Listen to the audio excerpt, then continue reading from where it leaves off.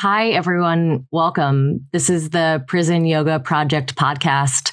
My name is Blair Embry. I'm the communications manager for Prison Yoga Project, and we are so excited to be welcoming our guest here today, Dr. Jennifer Wyatt Bourgeois. Thank you so much for joining us.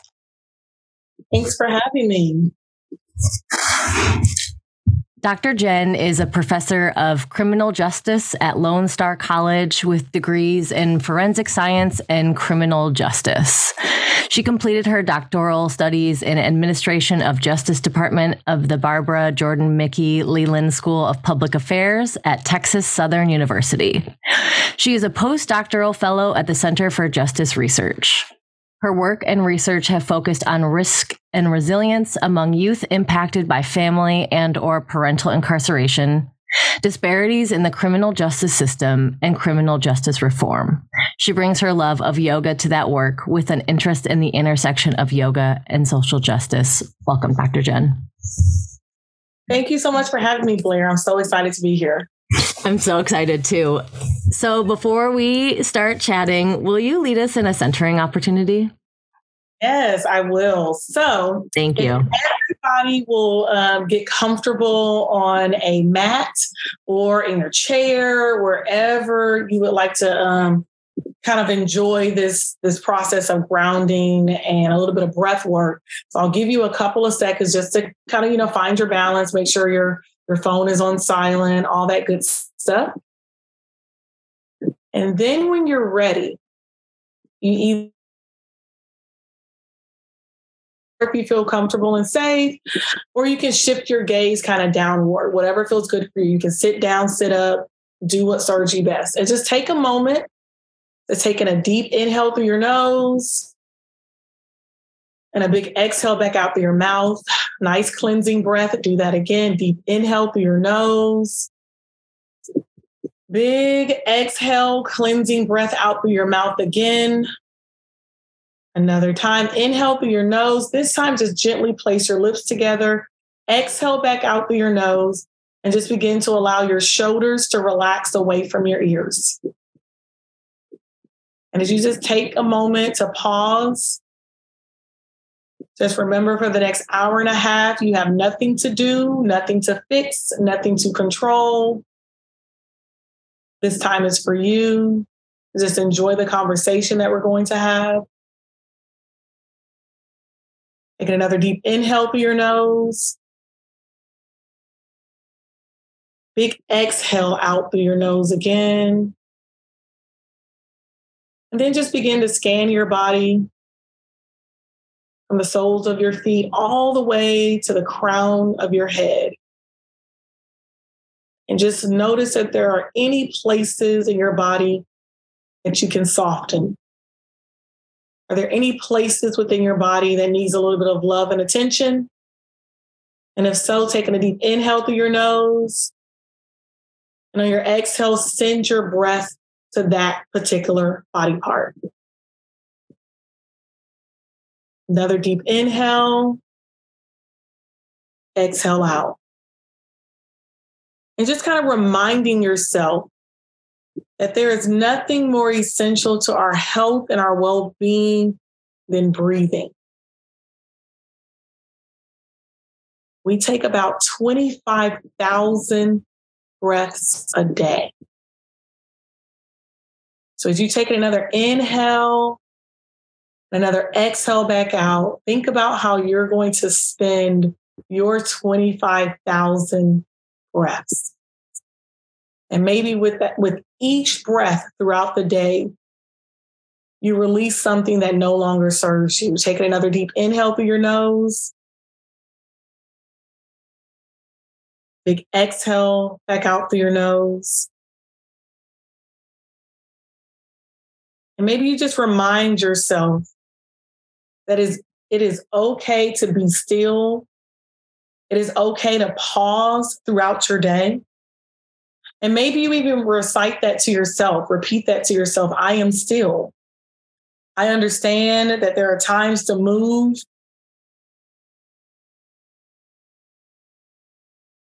Another deep inhale through your nose. Exhale back out. And just take a few more breaths on your own and at your own pace.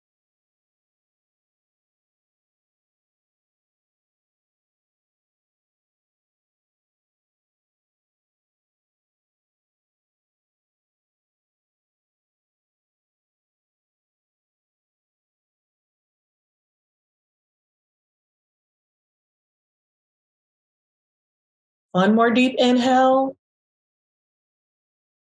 Big exhale out, shoulders fall away from your ears.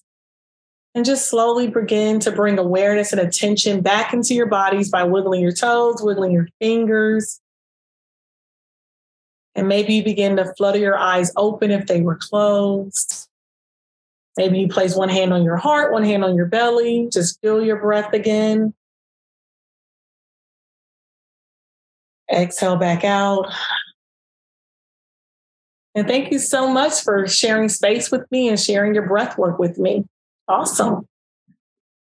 Thank you. Welcome. I really love this idea of your day being woven with 25,000 breaths. Right? That's a lot of breath. That's a lot of inhales and exhales. And like a lot of opportunity to check in. Exactly.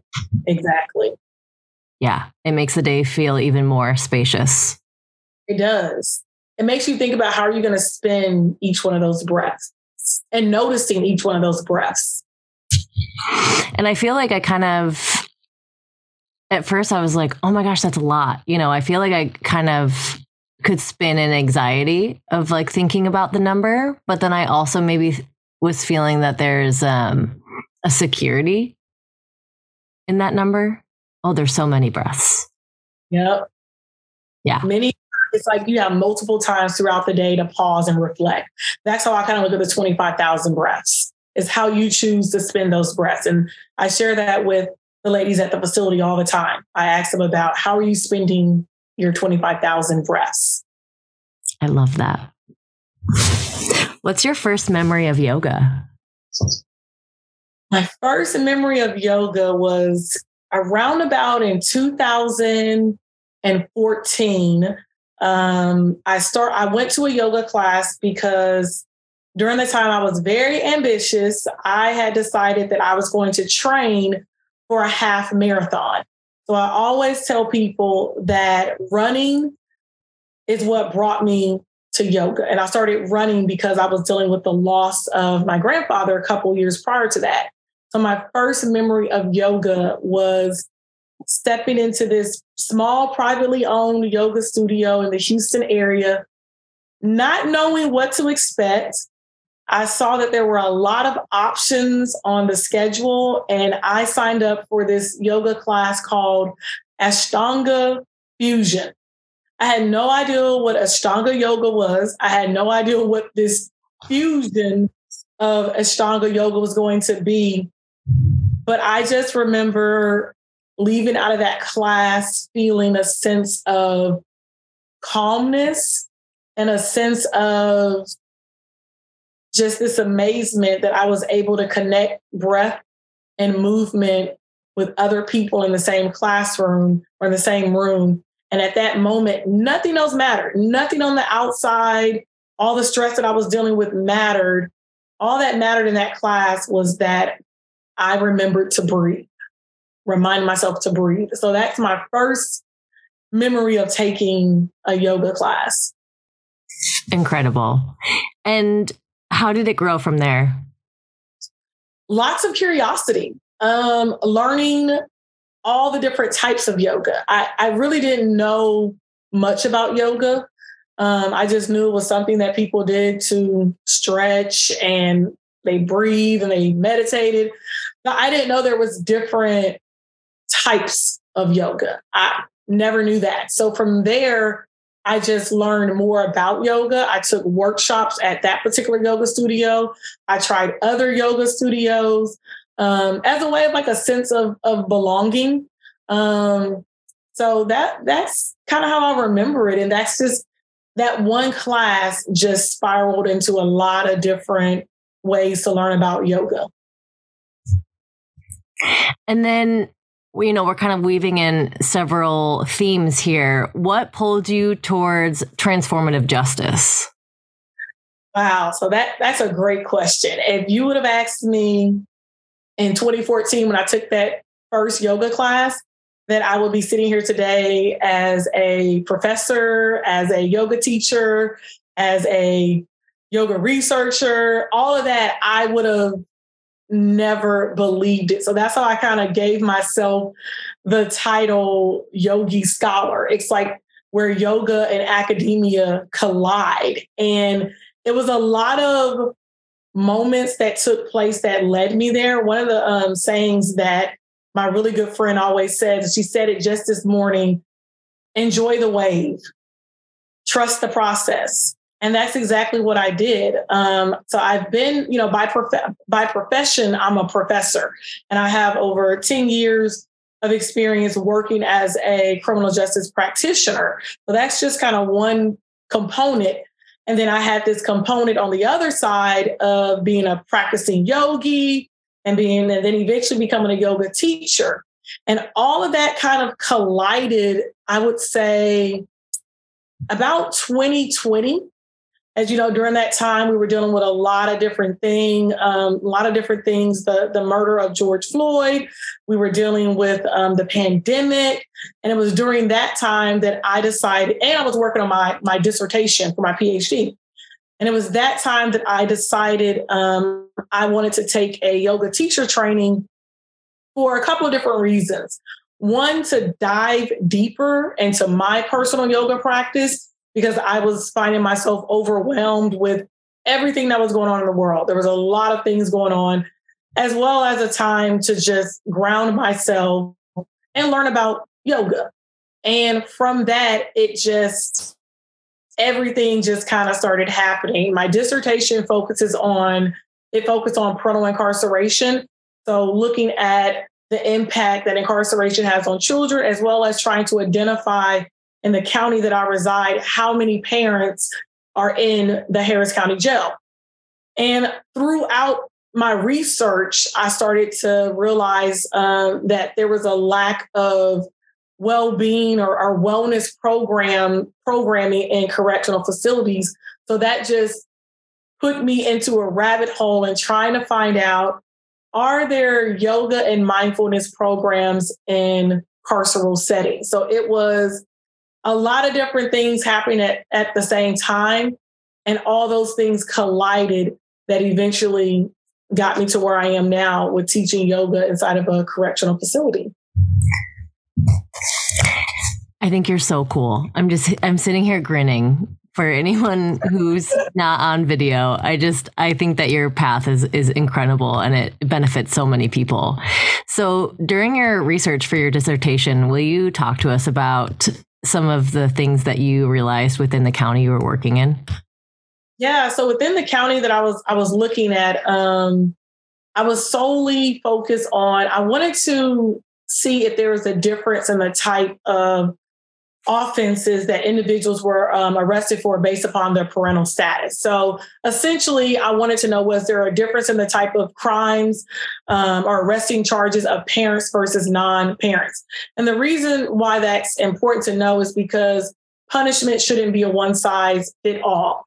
And I wanted to see, what was the number of individuals that were in the Harris County Jail that were parents? What percentage of those individuals were mothers, fathers? What were their type of offenses? So a lot of research about parental incarceration is at the national level. And research shows that anywhere from 5 to 10 million children are impacted by having a parent incarcerated. So I wanted to look at that on the local level. I feel like change happens at the local level. That's where the majority of our criminal justice takes place, is at the local level. So I wanted to zero in on Harris County Jail and in my area to see how can I help my county in this particular situation. So across the nation, there's about 230,000 women that are incarcerated. So approximately 10% of the incarceration population are women. Then as we zero in and we kind of look at Texas, that's when I realized the numbers started to get very interesting. And then when I even zeroed in even more, so about in 2020, more than 120 women gave birth in Texas prisons. That's a fairly big number. So all of that, while doing all of my research, everything just started kind of coming together. So from parental incarceration to looking at, mothers, fathers, and then really zeroing in Harris County, and looking at all those different areas. Wow. Okay. So between 5 and 10 million children have an incarcerated parent in this country. Yeah, they've been impacted by having a parent incarcerated. And that number can include whether or not it's jail or prison. I was focused on, in my research, looking at the local level. So I wanted to know, how many parents were at the local level versus prison, because a lot of information out there looks at parental incarceration through the lens of state facilities, so long-term confinement. But what the research shows as well, even for a short stay in a county jail, when a parent is separated from their child, it causes disruption in the child's lives. So I wanted to really focus at the local level. Digging in a little bit more, when we had our first meeting, you spoke that the jail wasn't even keeping track if people were parents. Will you talk about what you found? Yeah. So what happens, there's an intake form. And at that particular time when I decided to do the study, because it started off as a collaborative kind of a study that took place with a couple of different stakeholders and community members within the county. So during that time, on the intake form, there were not questions that asked about parental status. So eventually what was added to the intake form was just the simple question, are you a parent, yes or no? And then based upon that, if you are a parent, it asks some more detailed questions, how many children? And then that's how I kind of formulated the methodology for my dissertation and looking at the type of charging offenses that the parents versus non-parents committed. Thank you. And then I'm building it bigger so then we can zoom in on the work that you do and the people that you serve. But what is the impact of having a parent incarcerated? It can be a lot of different things. There's a disruption in the stability in the home life. So if, for example, if a mother is incarcerated, they're usually the breadwinner of that household if they're in a single parent household. So if a mother is arrested, where will that child go to for the however many days that the parent is detained in a county jail? What the research shows is usually those children or that child will go to the maternal grandmother. But if the maternal grandmother is not a part of that child's life, then the option is foster care. So just that alone, it disrupts just the household. Also, we know that there are socioeconomic implications. We also know that it affects school. So when that mother is removed from the household, the child, where are they going to, are they still going to continue to go to that same school, or will they be changed to a different school, say if that child has to stay with the grandparent, as well as there's research that also shows other things such as impacting their mental health and things of that nature. But true. And like I said, originally at the beginning of the conversation, that my research also looks at the resilient factor. So there are some children that are resilient in the midst of having a parent incarcerated. So it's also important to note that as well. We also have to look at the adversities of what happens to children when their parent is removed from the household. Thank you for sharing this.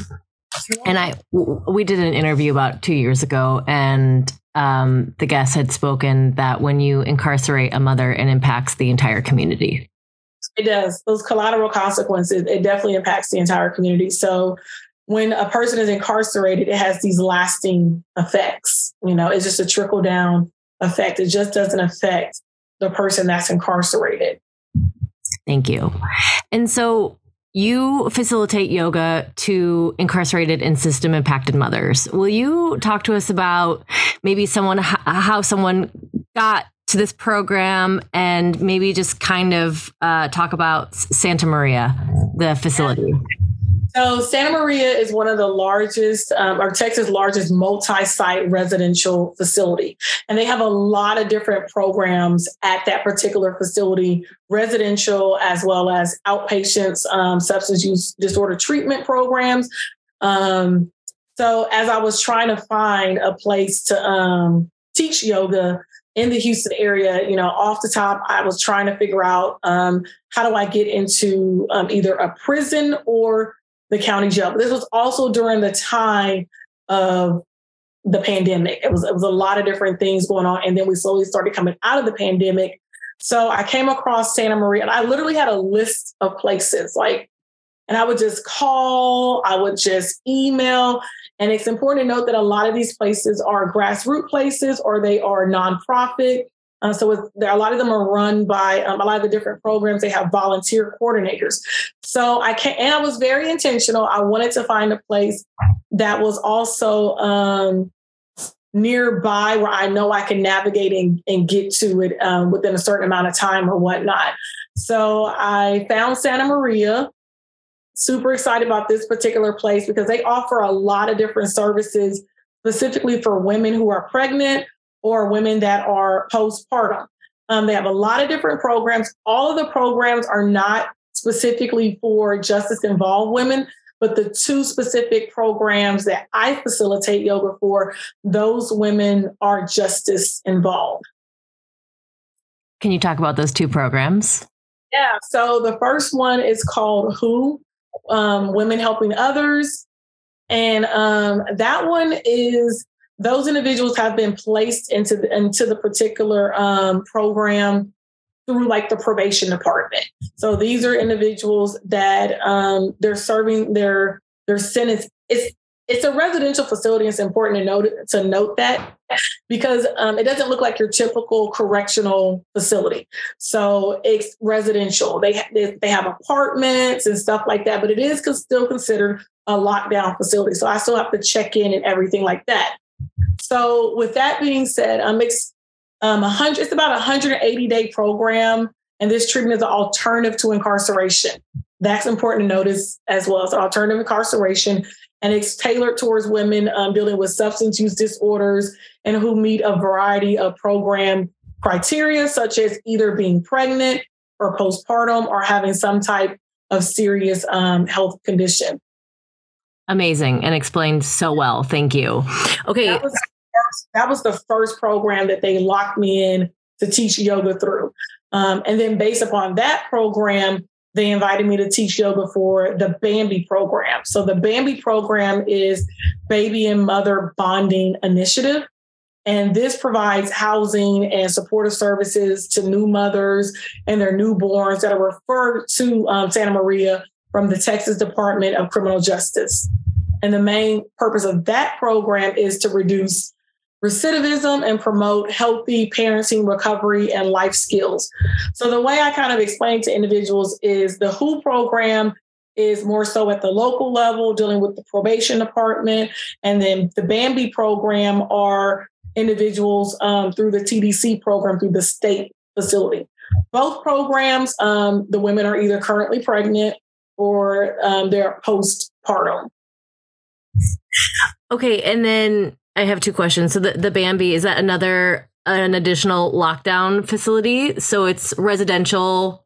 Yeah, it's at the same facility as Santa Maria, but they're kind of separated. Bambi is on one section of the facility, and then the WHO individuals are in the other living quarters. But when you get there, it looks like a small community of apartments. There's a playground and a gazebo in the middle, and we practiced yoga outside there before. So it doesn't necessarily give the feel of an actual correctional facility, even though it is a lockdown. It is a facility that is locked down. And it's a credible opportunity to keep mother and baby together. Absolutely. So that's why I was so excited to be able to teach at this particular facility. So in your mind, you kind of throughout this process, in my mind, I kind of was like, oh, I want to be in a correctional facility and I want to do this. And I had to make that pivot when this opportunity presented itself, which was, it's just been such an amazing experience to teach at this particular facility. And then what if a mother has multiple babies? What if they're pregnant and then they have another child? Is the other child welcome into the facility as well? Good question. From the individuals that I interact with in those two particular programs, they only have one child with them. So they're either currently pregnant, no other child is there, or they have their baby. They've already had their baby, and that particular baby is there with them. So I don't know of any individual that's there in those two programs right now that has multiple babies at the facility with them. Okay, thank you. And what made you say yes to this opportunity of working with mothers and babies? It was just, I just had to do it. I mean, I remember I was getting a little discouraged and trying to find a facility, trying to find a way to bring this yoga and wellness into the carceral setting. So I was getting a little discouraged because I would call lots of places and not receive a call back and things of that nature. But I remember when I called Santa Maria, the volunteer coordinator, Marsha, she called me back very promptly. It was that same day. And I explained to her, what I wanted to provide and things of that nature. And her response was, so when can you start? When can you start? Let's get you into training. Like that same day, like I started filling out all the paperwork that needed to be filled out. It moved pretty quick after that once I took the necessary steps, but I just had to do it. Amazing. Will you tell us about the benefits of having yoga and mindfulness accessible to pregnant or new mothers? Yeah. So my main goal with yoga is I want it to be accessible and equitable to everybody. And I want to create a pathway for yoga for people in correctional facilities because they may never see the inside of a studio for various reasons. It's costly to get a membership at a yoga studio and to do drop-in prices. So I wanted to create a pathway to yoga for individuals that are incarcerated. And I wanted to also be mindful of teaching through a trauma-informed lens as well, and just the benefits that it could provide. Because being incarcerated is traumatizing and re-traumatizing. So I wanted to provide this particular type of yoga so that those individuals could have different ways to process of dealing with what they're dealing with while they're incarcerated. Beautiful. Thank you. And this is a really progressive alternative, I would say, and especially for Texas. Do you know the history or was this like from communal pressure that these programs got started? Do you know how? I'm not sure. I know there has been a push for different alternatives to incarceration and things of that nature. And that was actually based upon my dissertation, the research. That was actually one of my recommendations in the conclusion in policy implications section of my dissertation.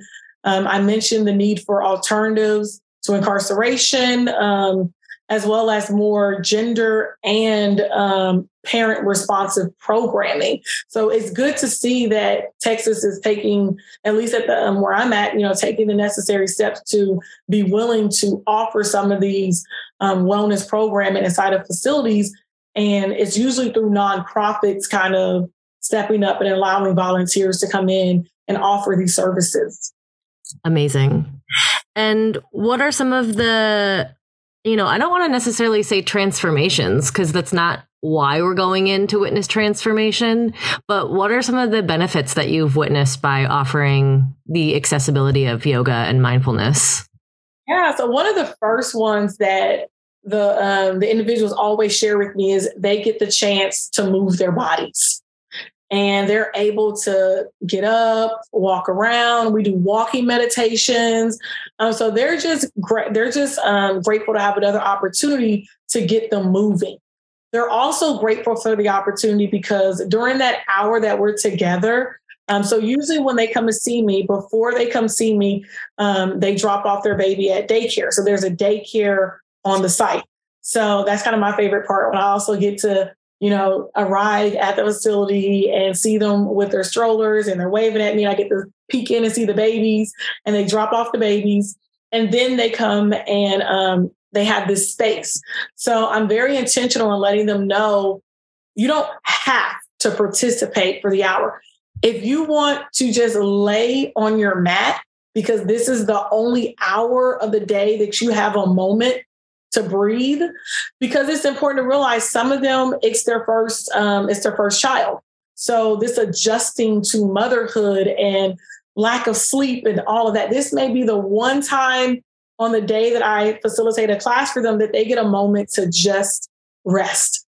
And they'll share with me if their child is teething or if the baby was fussy the night before. So it gives a lot of that as well. So I truly believe that it's going to have lasting effects on their physical, emotional, psychological, and just their entire well-being. Beautiful. And I think, I have a lot of friends that are in early motherhood, and the opportunity to continue to reclaim your own embodiment and remember who you are is what I've heard that's really important to my friends that are raising new people. Exactly. Exactly. Yeah. You said that you came with some stats that you would like to share as well. Is there anything that we hadn't covered that you would like to dive into? I think I dropped a couple of good ones. That one about in 2020, more than 120 women gave birth while in Texas prisons. That number I just kind of keep with me. And it's a reminder of why this work is necessary and why the women at these facilities should have the option to and the opportunity to have their babies with them, because we know about all the adversities that children will be impacted by having their mother incarcerated. So we can lessen that by at the very beginning, allowing them to be in programs like Who and Bambi, where they can still bond with their babies after giving birth. That 120 number just kind of sticks with me. And that number fluctuates, year to year, but that number definitely sticks with me. Also, just in general, just kind of realizing that over 50% of women, specifically in my county as well, are 50% of individuals that are detained in the Harris County Jail are parents. So just kind of remembering that as well as just remembering that parental incarceration, what it looks like at the state level and also what it looks at the local level. So that's why knowing the numbers are very important, as well as another number that stuck out to me, particularly in my dissertation, was 50 for the individuals that for the parents, 50% of the charges that parents were arrested for were for nonviolent offenses. So for some of those charges, were there possibilities for alternatives to incarceration instead of removing the parent from the household? So just kind of recognizing that, what impact it can have if we had different opportunities for individuals to still parent their child without being removed from the household. Thank you. And do you know, so what would happen to a woman maybe in a different county in Texas if she were to give birth while she was incarcerated? Do you know maybe a typical journey you could tell us? That's something I'm diving into deeper, because every county may be a little bit different. In every state may be a little bit different. But from what I do know is once they have their baby, they're separated shortly after. It can be, within a couple hours, few days, but they're not able, unless there's a prison nursery in that particular county, they're not allowed to have their babies with them. So the baby has to, usually go to the maternal grandmother or a family member or foster care. So it looks different from each county. And that's definitely something that I'm interested in as I expand my research to look at that particular process for each county. So that was a very good question. So I'll have to follow up with you on that one. Don't mean to pull a question on you. I'd love to have other, research ideas and opportunities that I can, expand on.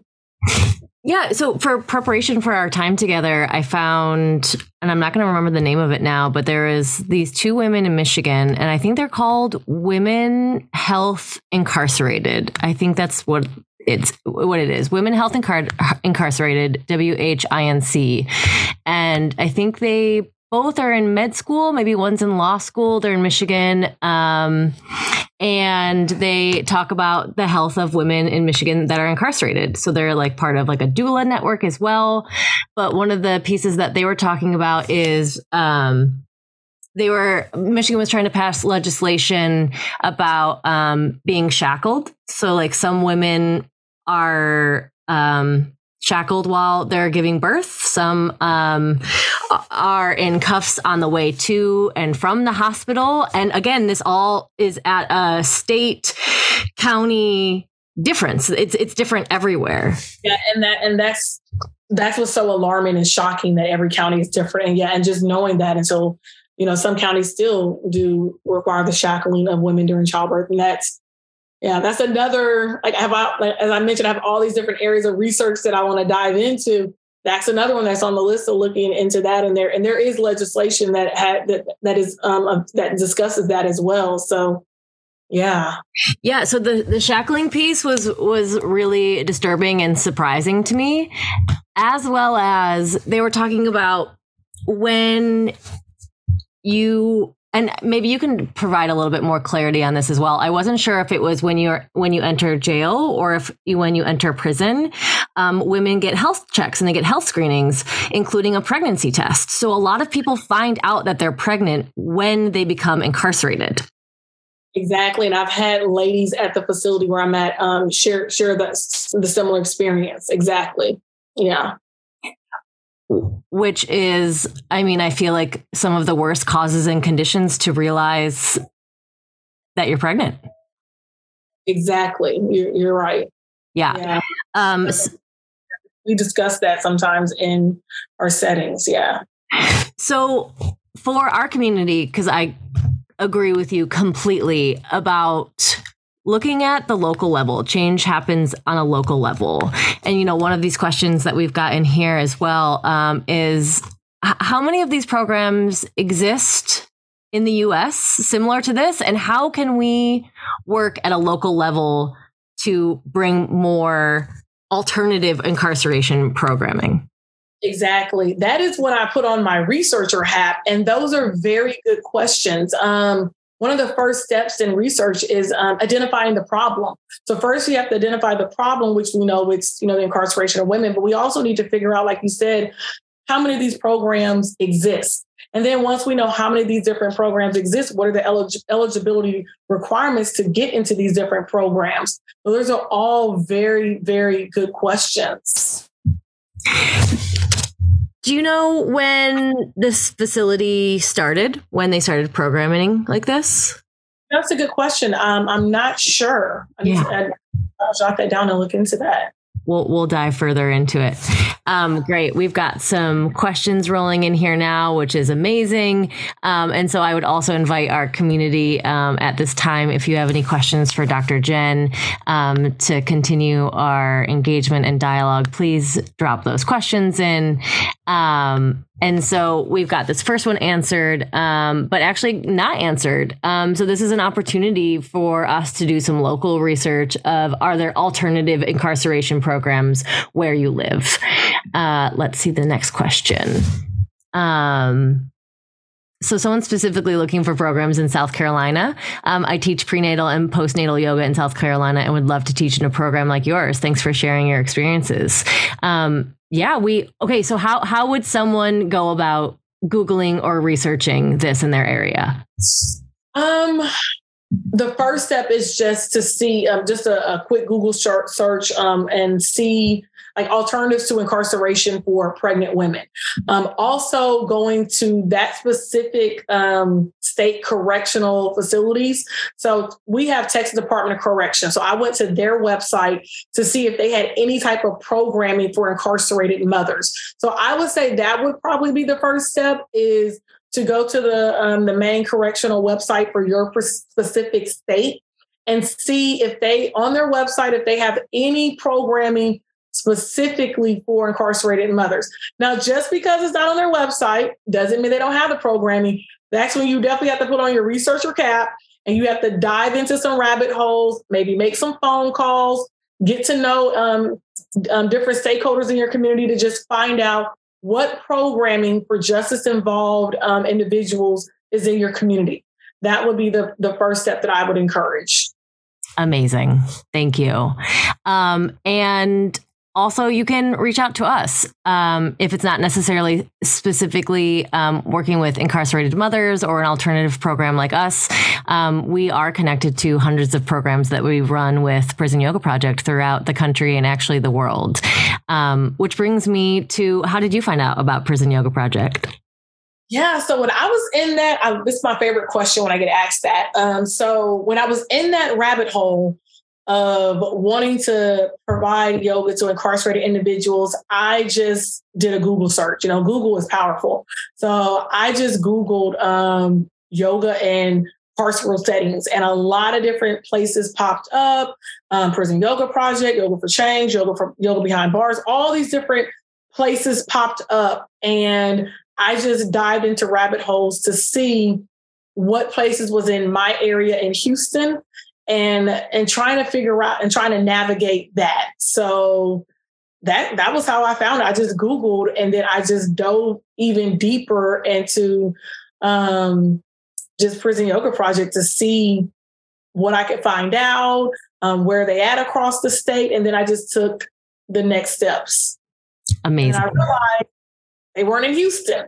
And I just made that contact, emailed Prison Yoga Project, and just from there on, the ball just got rolling.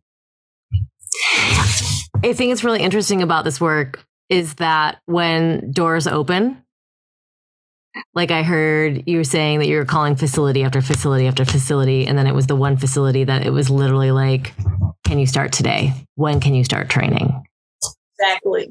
Exactly. And then just having all the resources that Prison Yoga Project provided, going through the foundations training and then going through the facilitator training, and just having all the resources that were available and the support to get it going.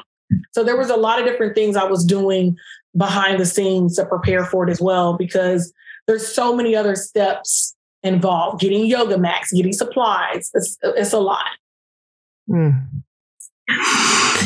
So if someone wanted to get involved in Houston, what would their next steps be? Their next steps would be to contact me. I'm definitely looking for individuals that have a passion to do this and are interested in being a facilitator with myself in Houston. I have one other facilitator that helps me out. Shout out to Bree. So glad to bring her on a few months ago, and she's been coming to the facility as with me as well. So I think at the end, Blair's going to share all my contact information. But, however you need to get in contact with me, shoot me an email, slide into my DMs on Instagram, go to my webpage, and there's information on there. So there's multiple different ways to get in contact with me if you're interested in, being a facilitator with me in Houston. Perfect. And I've got a few more questions for you too. So what do you feel like are the most important aspects of offering yoga to pregnant or postpartum mothers? The most impactful, what was that, that first part? Yeah. Like what is important to remember when we're offering yoga and mindfulness to incarcerated populations and especially mothers? Yeah. Very good question. The first thing is humanize them. Just because they are incarcerated, they're still a part of our community. And, we talk about that with yoga. Yoga is real big on unite, coming together. And I'm a firm believer that just because they are incarcerated, they're still a part of our community. And another big part of that is you never know when you are in a traditional yoga studio, you never know who's on the mat next to you. You never know how they came to yoga. So it's very important to just be able to share this gift of wellness with everybody. Thank you. What are the pieces of trauma-informed yoga and facilitation that you have found beneficial when you facilitate? Oh, great question. I love that question because a lot of the things that when I teach through a trauma-informed lens, I incorporate the same thing when I'm at a traditional yoga studio. And I feel that no matter where you teach yoga, it should be through a trauma-informed lens because you never know who's in that particular class. So therefore, I love teaching in circles. I remember when I went through the foundations training, and that was one of the first things they mentioned was putting the yoga mats in circles. Love that. But also, it's the wording, it's the cueing, giving people the space to recognize that they don't have to do anything in a yoga class that they don't feel comfortable doing, but also being aware of the wordings that we use in a yoga class and how it can be triggering to some individuals. So that being very, very mindful. So a lot of the approaches that I use when I teach through trauma informed, I have carried that with me into a traditional studio, and you probably couldn't even tell the difference how I teach trauma informed with the incarcerated individuals and how I teach it at a traditional studio. Thank you. And I completely agree. It has the trauma-informed lens.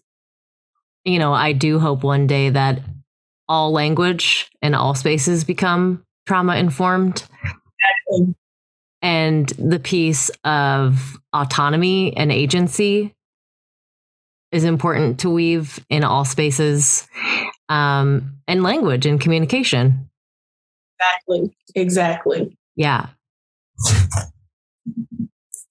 I'm also interested in your 10 years of teaching and being a professor in criminal justice.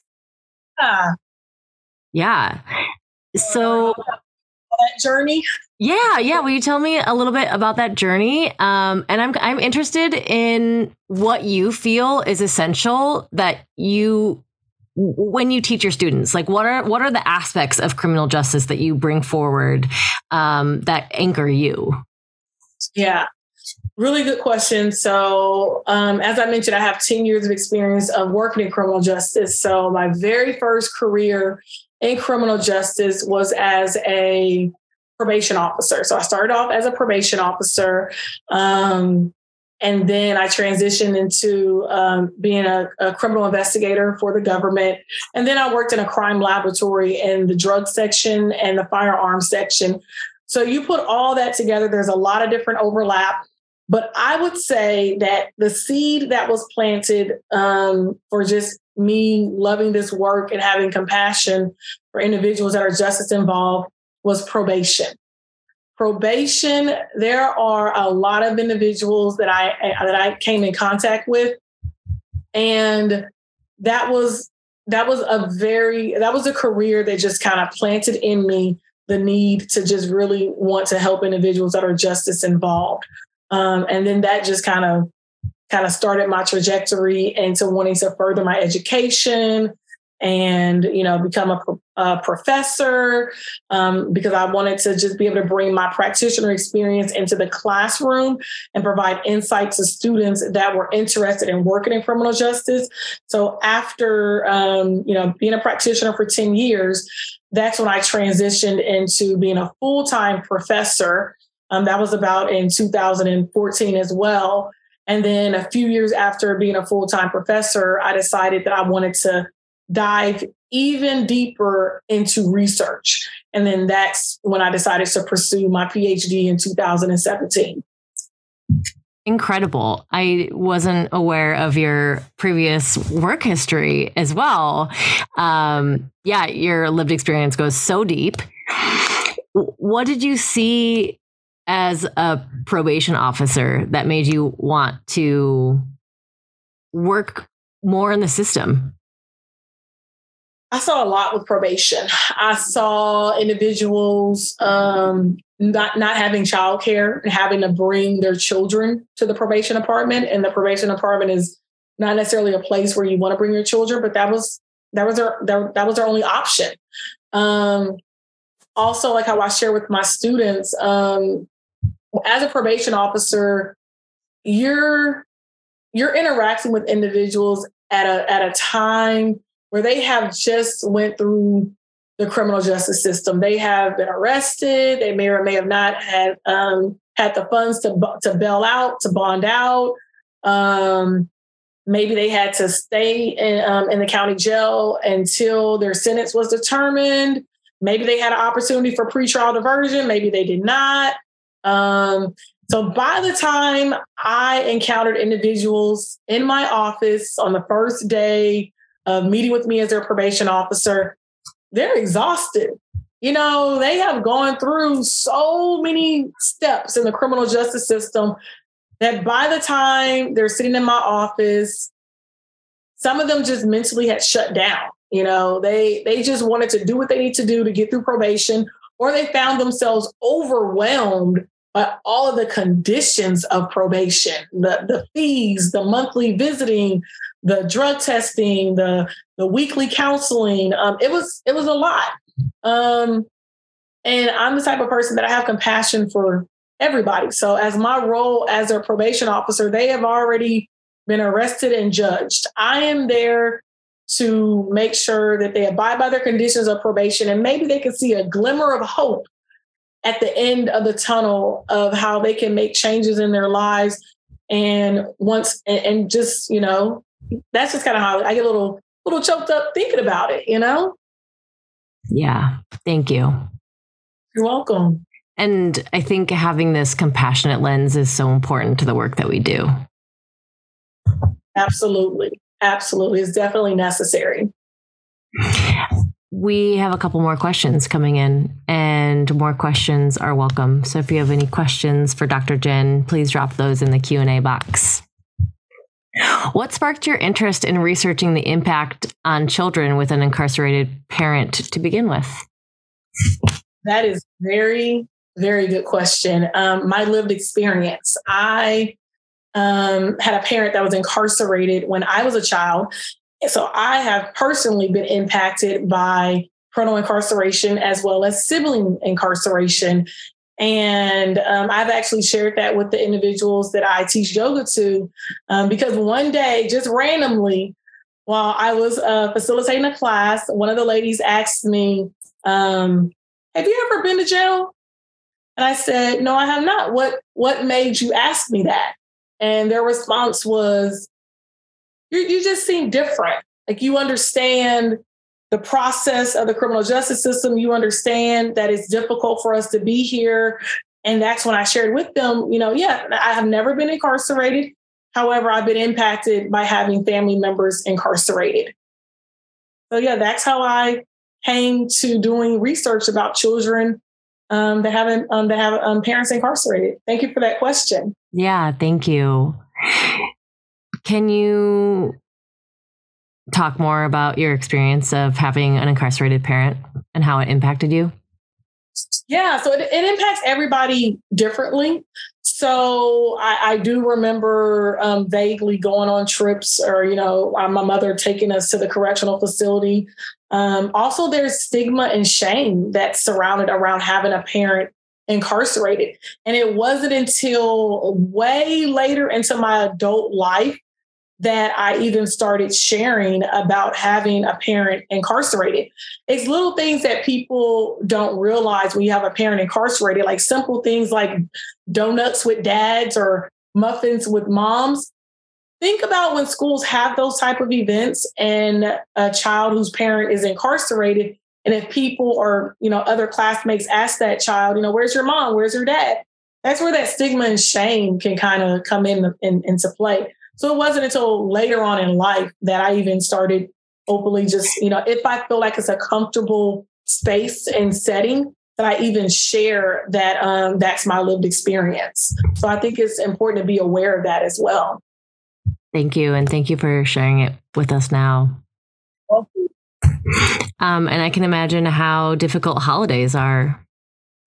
Exactly. So just this past Monday, like I was sharing to you before the webinar started, we went back to the facility this past Monday. And the first thing I did was check in with them to see how they're feeling after the holidays. Holidays, for some individuals, it's an amazing time to spend time with family members and close friends.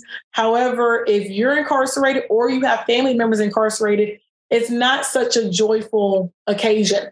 So I wanted to check in with them and just see how they were doing. And before I start any yoga class with them, I always ask how they're doing. You know, how was the holiday for you? And a lot of them shared that, it was a rough time because they're not with their families. However, the facility, they did have chances to visit with their family members, which is great. Thank you. And we have another question here as well. How do you feel about sharing yoga space with other groups within a prison? Say, bringing all women together, not just current parents, bringing together women and youth, BIPOC. In other words, do you see advantages to these separate types or advantages or disadvantages? I'm assuming a correctional center wouldn't allow opposite sexes together. Yes, that's true.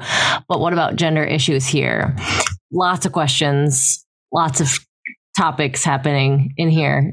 Lots of questions, very good questions. Yeah. And kind of just overall way to answer that. It depends on the facility. That's one thing to realize when you are looking to teach yoga in a correctional facility. You have to abide by the rules and the policy of that particular facility. So at the facility where I'm at, I can't intermix the individuals in the WHO program and the individuals in the Bambi program. They have to be separate. So I can't have a day like we all come do yoga. I have to facilitate to the WHO program and facilitate to the Bambi program. So it really depends on the particular facility that you're at. Thank you. And I would say as well, oftentimes people are separated in facilities because of safety. That's generally, I think, facilities rules around that generally has to do with safety. We have a facilitator. Her name is Sue, and she did an amazing thing. And I want to say she was in Maryland. We had her on a webinar with the warden about 1.5 years ago. And so she started a program. She was facilitating to men, and they would have family days. And so the families were allowed to come in and practice yoga together. Right. So that was, an opportunity where... jot that down as an idea. Yeah. Family day. I like that idea. Family day. Yeah. They would come, and I think they would do it at least once a week. Like it was during visitation. And then this was just specifically the conversation was around, the warden was even trying to make the space more trauma informed. So they redid the waiting room to make it more kid friendly as well. He was just trying to make it a more holistic space. And then it's again, everything is so county and local based, because also this prison was a rural prison, and there was a unique aspect that the correctional officers knew the people incarcerated because that's how small of a town it was. So there's different aspects to all facilities is what I think I would share as well. Yeah. I want to give it to you, Dr. Jen. Is there anything that we haven't talked about that you would like to share in this space? One of the main things is just there's lots of steps if you're interested in getting into this space and bringing yoga to incarcerated individuals to your particular area. The best advice that I would give is be patient. Just be patient. Like I said, you may have to call multiple facilities, but keep persevering through. So in the times that I was calling facilities and waiting to hear back, I was also raising funds for yoga supplies. I was very intentional that I didn't want to used yoga mats are great, and I welcome used yoga mats, but I was very intentional. I wanted the individuals to have their own yoga mat, where I wanted them to have new yoga mats, because oftentimes individuals that are justice involved, they're used to getting hand-me-downs. I wanted them to experience what it was like to have a brand new yoga mat or their own yoga mat. So while I was waiting for facilities to call back and stuff, other things that I did was I would have free donation-based yoga in the park. So shout out to the people when it was cold outside in November a couple of years ago, and I was having yoga in the park and to raise funds to buy yoga mats. So thank you to everybody that has joined me virtually to take a yoga class during the pandemic. And I was just trying to, find a way to not only raise awareness about this particular population, but also to get funds in order to buy yoga mats, as well as look at other programs out there that may be willing to donate gently used yoga mats. So there's a lot of different things you can do in the process, as well as if you want to learn more about trauma-informed yoga, continuing education classes, going through the basic foundations class. I went through that one through Prison Yoga Project. There's also, yoga teacher trainings out there where you can take, get your yoga teacher training certification through a trauma-informed lens. So there's lots of different things that you can do simultaneously if you're interested in bringing this opportunity to your community. And if you have any questions, feel free to reach out to me and I can, give you more advice on that on more of a one-on-one. As well as if you want to donate to Prison Yoga Project Houston, please do. We're always welcoming donations for yoga mats. And one of the best advices that Nicole gave me through Prison Yoga Project when I was first getting started, and I was so excited to get into a facility, is she reminded me to be kind to myself as well. When you go inside of a correctional facility to teach yoga, you are holding space for them and you are going to absorb a lot. So on Mondays, on all the days that I teach yoga at the correctional facility, I make sure that I'm in the right headspace. I make sure that my calendar doesn't have a lot of meetings because I am there to hold space for them. And I just want to make sure that I'm in the right mindset. So that's why I took off a couple of weeks, because you can't pour into an empty cup. So you can't pour from an empty cup. So I wanted to make sure that when I went back this year, 2023, that I was able to, continue to hold space for them. So be aware of that. And as well as it's been great having a co-facilitator to help me out as well. So keep all of that in mind. This is an amazing journey and opportunity, but that you're going to be providing this amazing service to, that, you're going to need yoga mats. It's a lot of different moving pieces. So definitely take the time to educate yourself on the population to make sure that you can better serve them. Thank you, Dr. Jen. I'm going to drop the donation to Prison Yoga Project Houston in the chat, and we'll have all of these links available as well on the podcast and any of the recordings. We have a couple more questions here, and then we sadly get to say goodbye. Until next time. I know, until next time. What has surprised you the most about this experience teaching yoga to mothers? So many things. One thing that really stands out to me, I get a little teary-eyed thinking about it, is when one of the individuals, she was so excited that she remembered the half sun salutation. And the day that I went to class that day, she was so excited. The first thing she said was, I did it, Miss Jennifer, I did it. And I was like, what'd you do? She was like, I went through the half sun salutation and I said all the postures. And I was just so excited about that. Or it's the moments when we're doing like little baby tree, or if like, soon as I walk in, they'll say things like, just breathe, because that's what I always remind them, to just breathe. So it's just the connection that I have, developed and cultivated with them, that just so many memories, or even meeting the babies. That's so amazing as well. Seeing the babies growing and looking healthy, and just countless memories already. Countless memories. Thank you. And I feel like that's kind of like what ends up happening, is that yoga is the reason why we come together, but actually just being together is the most important. Yes, exactly. And one more memory that stands out to me as well.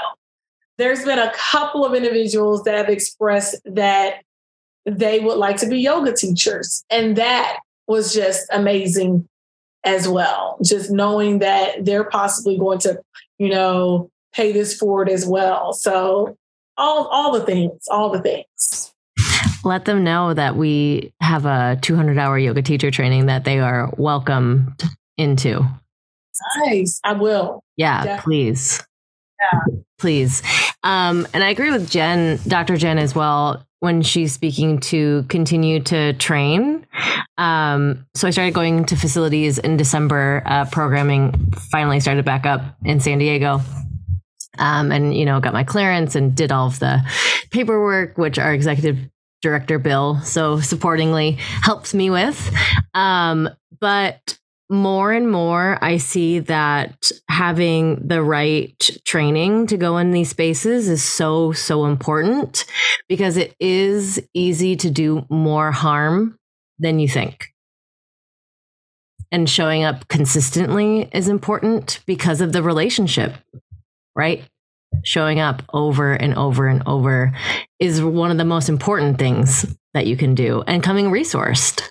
Absolutely. Anytime that I know I may need to, cancel a class, communication is very important. I never want them to feel abandoned. So I'm real big on communicating to them, where it's like, okay, I will not be here next week. However, I got a little bit of homework for you. So practice the half sun salutation or things like that, but definitely communication, because I don't want them to, I don't show up for 2 or 3 weeks and then they're like, oh, where were you? Or we were concerned, because they also eventually get concerned about you as well when you don't show up. So I never want them to feel abandoned. So I'm very big on communicating with them, and even just kind of letting them know, no, this is what we possibly will do at next session, so they have something to look forward to. So that's very key, very key. Thank you. And then I think this is a great question to end with. What has this experience taught you about yourself? Wow, that's a really good question.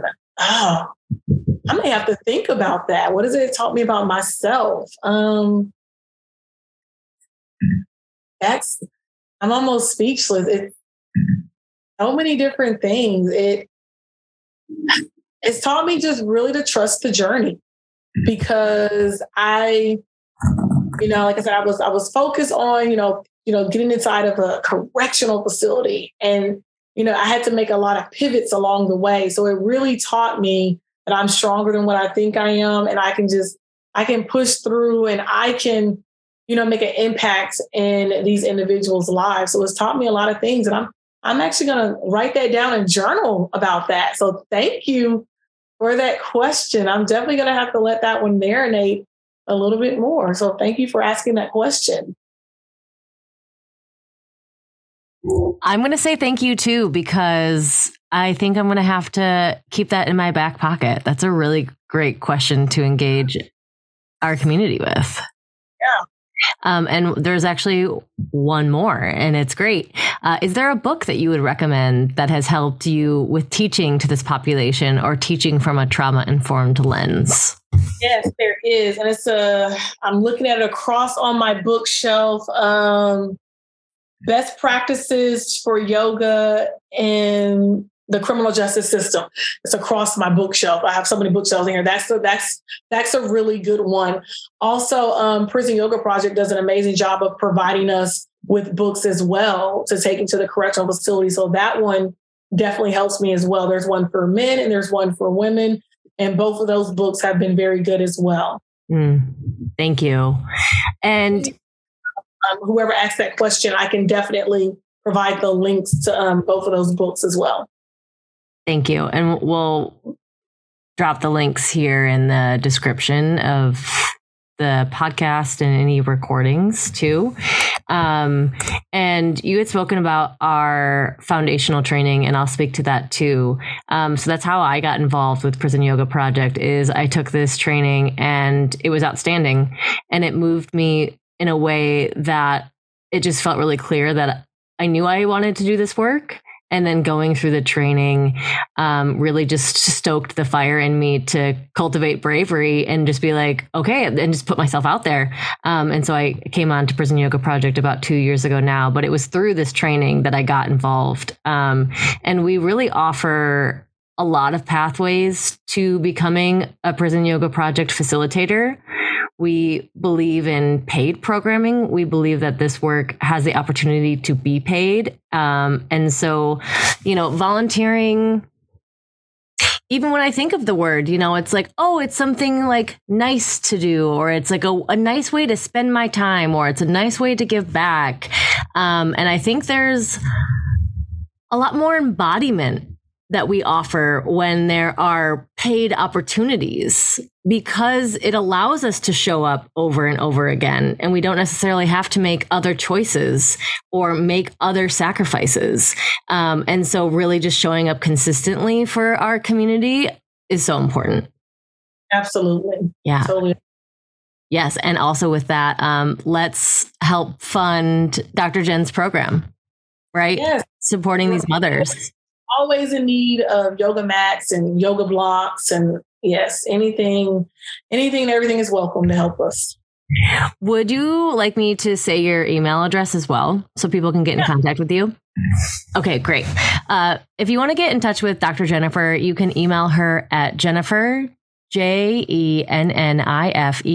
at pagesandposes.com. Jennifer at pagesandposes.com. Thank you. Thank you so much for joining us today. This was so awesome. We need a part 2. I enjoyed this. This was amazing.